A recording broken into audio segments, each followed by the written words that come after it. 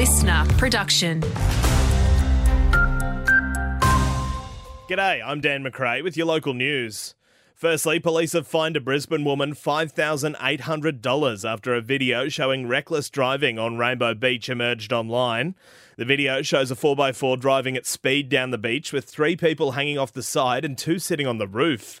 The fine comes after a police investigation. The 24-year-old woman's believed to be the driver of the vehicle.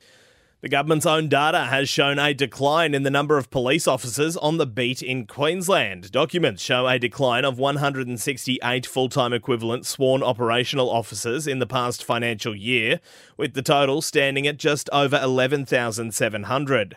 Police Minister Mark Ryan says 1,800 new officers are in the pipeline, though. I've got confidence that the police service has turned the corner when it comes to this recruiting challenge, and we'll soon see more officers on the beat very soon. The cost of living crisis is forcing many Wide Bay families into a $200 a week deficit, according to the state's peak social service body.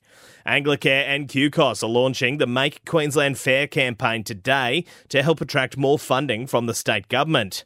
CEO of QCOS, Amy McVie, says last year's record $14 billion surplus needs to go towards helping Queenslanders in need. We know the cost of petrol, the cost of housing, the cost of electricity, the cost of food are all continuing to increase, and our research shows that people on low incomes are unable to afford the basics.